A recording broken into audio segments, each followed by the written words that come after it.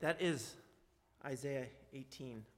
But let me go ahead and read. And sorry, I told you to be seated. We can please stand for the reading of God's word. We'll begin in Isaiah 17, verse 12, and continue all the way through the end of chapter 18. Ah, the thunder of many peoples. They thunder like the thundering of the sea. Ah, the roar of nations. They roar like the roaring of mighty waters. The nations roar like the roaring of many waters. But he will rebuke them, and they will flee far away, chased like chaff on the mountains before the wind, and whirling dust before the storm. At evening time, behold, terror. Before morning, they are no more. This is the portion of those who loot us, and the lot of those who plunder us. Ah, land of whirring wings, that is beyond the rivers of Cush, which sends ambassadors by the sea, and vessels of papyrus on the waters. Go, you swift messengers, to a nation tall and smooth, to a people feared near and far, a nation mighty and conquering, whose land the rivers divide. All you inhabitants of the world, you who dwell on the earth, when a signal is raised on the mountains, look. When a trumpet is blown, hear. For thus the Lord said to me, I will quietly look for my dwelling, like clear heat and sunshine, like a cloud of dew in the heat of harvest. For before the harvest, when the blossom is over, and the flower becomes a ripening grape, he cuts off the shoots with pruning hooks, and the spreading branches he lops off and clears away. They shall all of them be left to the birds of prey on the mountains, and to the beasts of the earth, and the birds of prey will summer on them, and the beasts of the earth will winter on them. At that time, tribute will be brought to the Lord of hosts, from a people tall and smooth, from a people feared near and far, a nation mighty and conquering, whose land the rivers divide, to Mount Zion, the place of the name of the Lord of hosts. You may be seated. So as I mentioned last time, your ESV is going to label this an oracle concerning Cush because it begins talking about Cush. But if you notice, it's really not about Cush. It starts off by addressing messengers from Cush to go tell the rest of the world something. So this is not a message to Cush, it is a message to other nations. And all of the oracles, at least many of the oracles, if I were to give, I suppose, the other position the benefit of the doubt, many of these oracles begin with an oracle concerning, insert name here. And so to break off other things as being oracles when they don't have the same introduction that we see so frequently, I don't think is exactly right. I think that we should consider this part of the oracle of Damascus, and I believe that verses 12 through 14 fit very nicely with the theme of 18, which is still in this oracle concerning Damascus.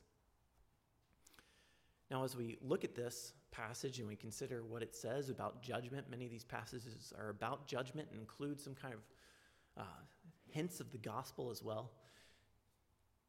The main takeaway for me as I read this passage, what I consider it to be, and I say for me because it is such a cryptic passage and it's hard to understand.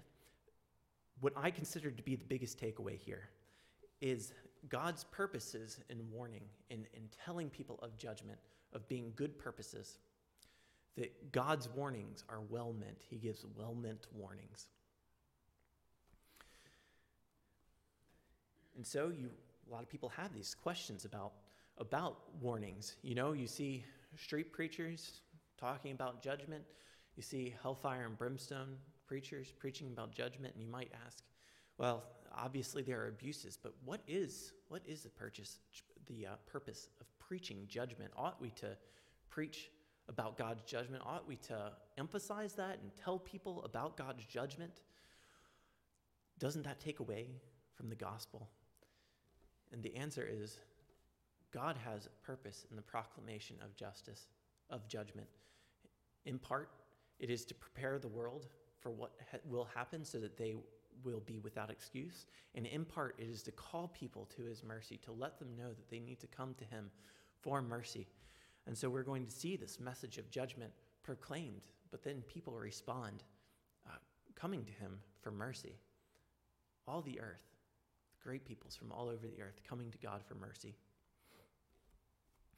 Verse 12, ah, the thunder of many peoples.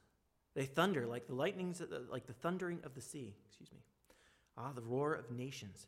They roar like the roaring of mighty waters. The nations roar like the roaring of many waters. But he will rebuke them, and they will flee far away. So this is a picture of what it looks like for many nations to be opposed to God. Their voice is like many waters. All their thunder as they roar and as they stampede, they appear as though they are unstoppable, a mighty deluge, a flood that no one could hold back. You know, the Bible also talks about Jesus' voice being like many waters. You know, if you imagine the strong voice of God as being like the sound of the roaring ocean, this is what this is talking about. These people and their sound, you know, they sound as though they are as powerful as God. But yet, the Lord will rebuke them. You know, this is the attitude that many people have as they oppose God and his word, as they oppose his church. They consider themselves to be unstoppable. If you consider the social ideologies that are against God in our day, often called progressive ideologies, what does that language of progressive mean? You know, it means this is progress. Nothing can stop this. Things are moving forward, and if you disagree with this, you're on the wrong side of history, right?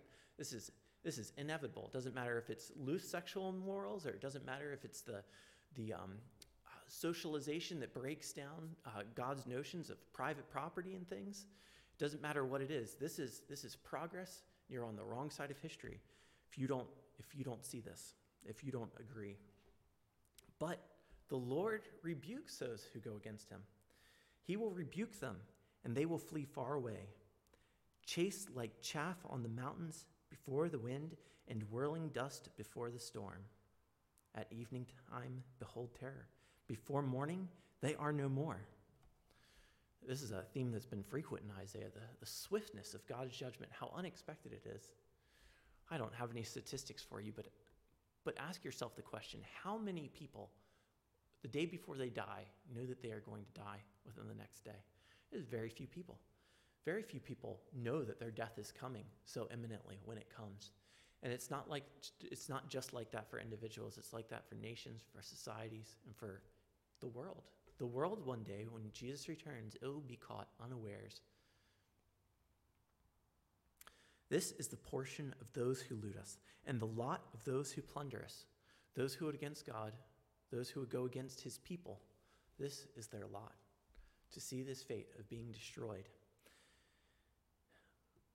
All have sinned and fallen short of the glory of God. The wages of sin is death. The Bible is very clear.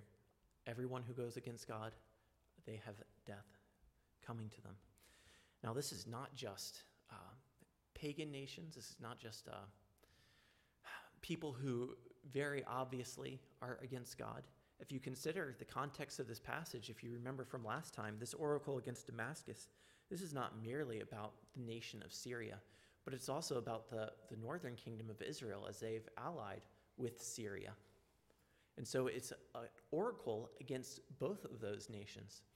So this is not just a rebuke of pagan nations, but even of one that has the facades of godliness. There are so many people and churches that consider themselves right with God, but they are not right with God. You see all kinds of things that suggest that many people are true Christians, but they are not. There was a survey, I believe it wasn't Christianity Today. It was in Relevant magazine, and this was very recent, only a few weeks ago. They were talking about the majority of, I think it was 60% of evangelicals under 40, not evangelicals, born-again Christians, of born-again Christians under 40, believe that Jesus is not the only way to salvation. Now, Relevant magazine is calling this group of people born-again Christians. So here you have, this well-respected source acknowledging those who don't believe that Jesus is the way, the truth, and the life as being born-again Christians. There are all kinds of things that affirm people that they are right with God and they're at peace with God, and you see it even in headlines of popular magazines. But all who would go against God, against his law, against his people, There is death coming. And the only way to be made aware of that is by warning. And so God sends warnings to people.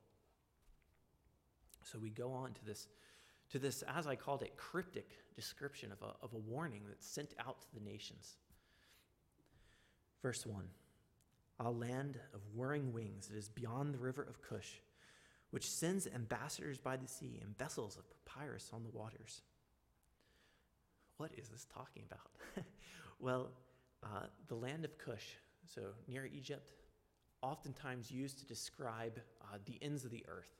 You know, when the Bible talks about Cush, often that's what's envisioned here, the far edges of kind of known, existence.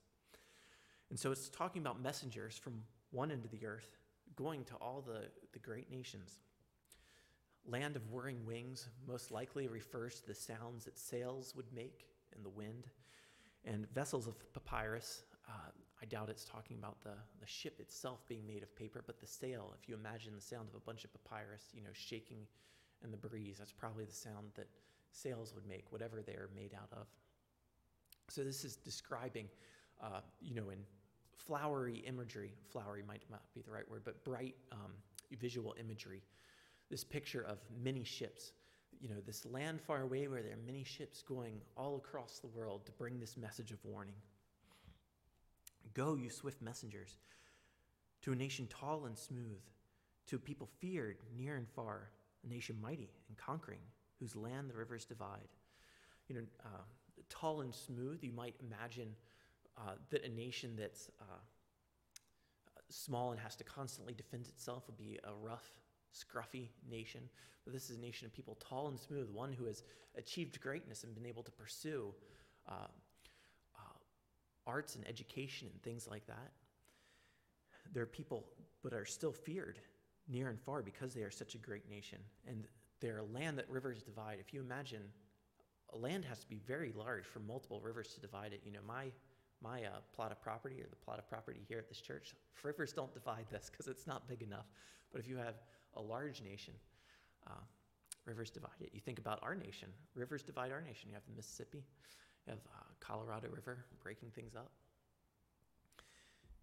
And so consider, who is this written to? Who is this written to? Well, the great nations of the time, who have Babylon, you have Assyria, you have maybe Persia off in the distance, and then further out in time, Greece. But what you see here is a picture just of the composite human greatness. It's not talking about one particular people. And something you hear a lot is that, we ought to, as we're reading the Bible and interpreting it, we ought to consider what it meant for the people then. And while that's true, and that's an important starting point, we ought to consider also that as the Holy Spirit has authored Scripture, He has done so not just for that era, but the fact that it is preserved in Scripture means that it was for many generations to come. And so this is not just a word for then. 1 Peter 1:10-12 says, concerning the salvation, the prophets who prophesied about the grace that was to be yours, searched and inquired carefully, inquiring what person or time the Spirit of Christ in them was indicating when He predicted the sufferings of Christ and the subsequent glories. It was revealed to them that they were not serving themselves, but you in the things that have now been announced to you through those who preach the good news to you, things into which angels long to look. The prophets of old recognized that these things were not primarily to them or even to their time, but primarily to those who have seen,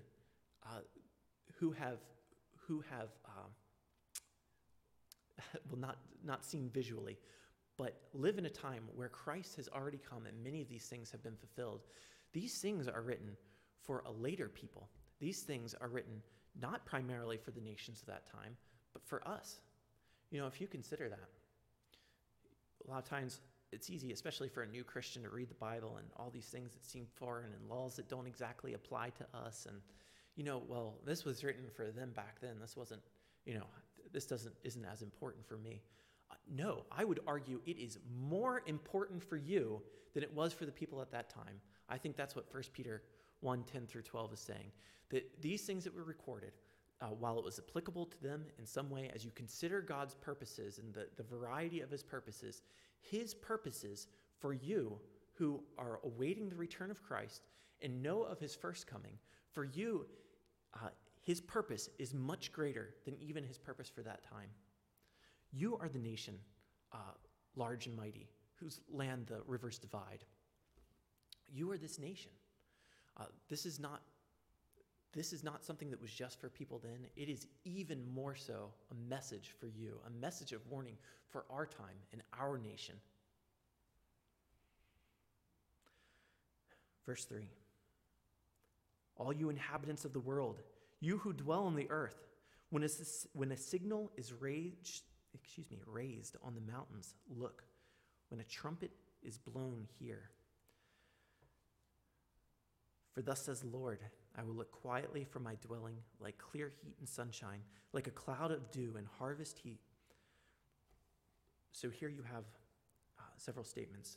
Okay, the inhabitants of the world, you who dwell on the earth, something is coming. A signal is coming. And when you see that, look. And God is explaining what he's doing. And it's kind of surprising. He gives a very quiet imagery. Not what you would expect, as you hear about these raging waters and things like that. I will quietly look from my dwelling, like clear heat and sunshine, like a cloud of dew in the heat of harvest. So he's describing, being this God who allows the harvest to grow and allows things to flourish. It says, for before the harvest, when the blossom is over and the flower becomes a ripening grape, he cuts off the shoots with pruning hooks, and the spreading branch he lops off and clears away. They shall all of them be left to the birds of the prey of the mountains, to the beasts of the earth. And the birds of the prey will summer on them, and the beasts of the earth will winter on them. So God is allowing the world to prosper, allowing it to grow, so that he will have a great harvest, so that much will be destroyed, and so that the birds of prey will come and they will leave little left. The beasts of the earth will leave little left. Talks about summer on them, winter on them. Very clever use of nouns as verbs. But the idea being that there's no respite. There's no autumn, there's no spring. Just the harshest seasons of the year that will destroy, so that very little remains after God does this work. And so God has his purposes in allowing the world to flourish. A lot of people take the fact that he is allowing the world to flourish, they take that as a sign that they are at peace with him. They say peace, peace, where there is no peace. They take it as a sign that God will not strike them down. They take it as a sign that they are powerful, and perhaps they can even defeat God, and they can defeat his purposes. But just the opposite is true. This is a sign that he is preparing the world for a great harvest.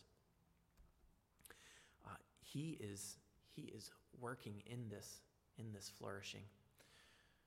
Genesis 15:16, you see this on a smaller scale back at the beginning of the world. He says to Abraham, the people of God would be in Egypt for 400 years because the iniquity of the Amorites is not yet complete. In other words, he wishes for the Amorites, the Canaanites, to flourish before he will destroy them, so that his judgment will be greater. You see something similar in Romans 9. It says in Romans 9, verse 21, has the potter no right over the clay to make out of the same lump one vessel for honorable use and another for dishonorable use? What if God, desiring to show his wrath and to make known his power, has endured with much patience vessels of wrath prepared for destruction, in order to make known the riches of his glory, for vessels of mercy, which he has prepared beforehand for glory, even us whom he has called, not from the Jews only, but also from the Gentiles.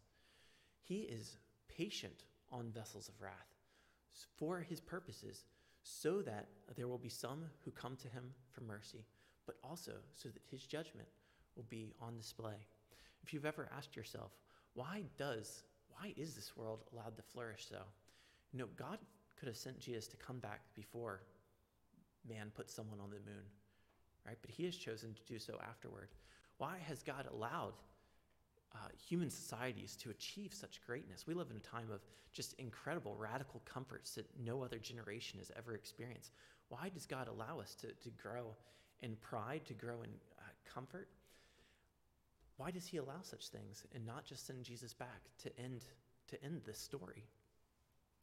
He has his purposes. He is desiring to grow this so that there will be a great harvest. So his mercy, when it is merciful, is great, and his judgment, when he brings judgment, will be great.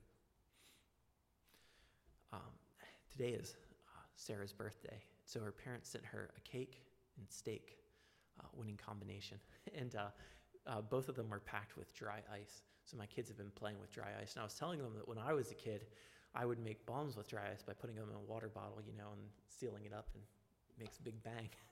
And if you do it just right, it'll really slowly expand the bottle so that, it just makes this really, really massive explosion. And that's, the best kind if you're a kid. So this is what God is doing. He is not ending things right away. He is growing this harvest for his sake, but it's not just one for judgment. It is also to show his mercy, as we read there in Romans 9. What if God is doing this so that he can greater show his mercy to the vessels of mercy? And so we have this people's response, which is surprising because God has sent out this statement of judgment. You would expect them to either try to fight against him or to run away from him. But no, what do? They bring tribute. And we saw in the previous oracle that was a sign of people coming to God for mercy, of trusting in him. There was this whole phrase. It said, "Send the lamb." That was in chapter 16:1. That was a statement of tribute. "Send the lamb to the ruler of the land, from Selah by way of the desert, to the mount of the daughter of Zion. Like fleeing birds, like scattered nests, so are the daughters of Moab and the fords of the Arnon. Give counsel, grant justice, make your shade like night at the height of noon. Shelter the outcast, do not reveal the fugitive." And then it keeps going, and it says, "In the tent of David, one who judges and seeks justice and is swift to righteousness." It speaks of people when they send tribute to God.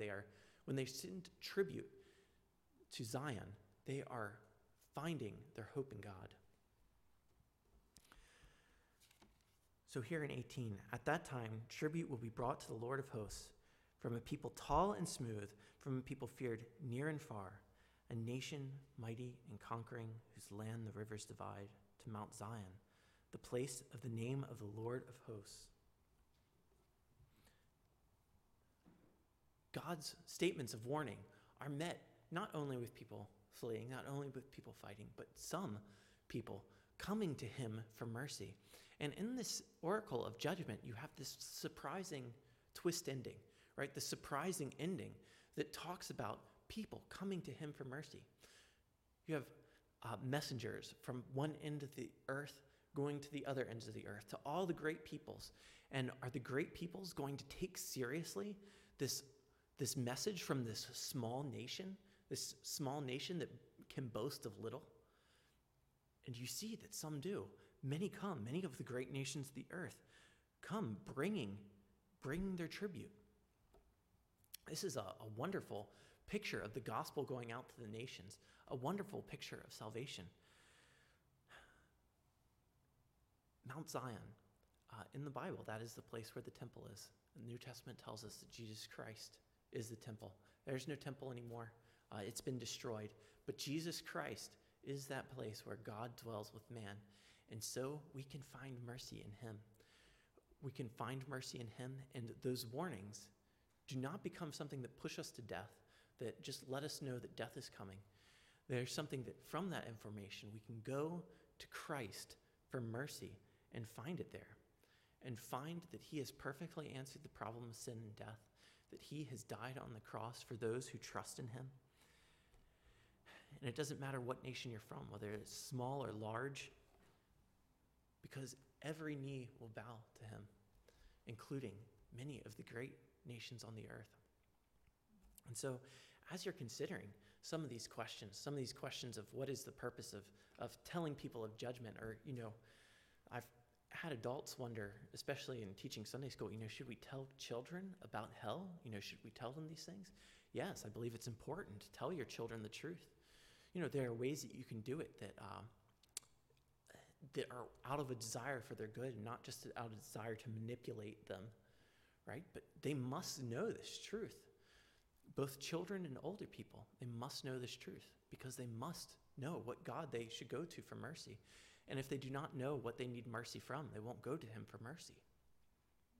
We must continue presenting this message of judgment, not because it is good news in and of itself, but because, if understood rightly, it sends people going to the only one who can give mercy, of going to Jesus Christ.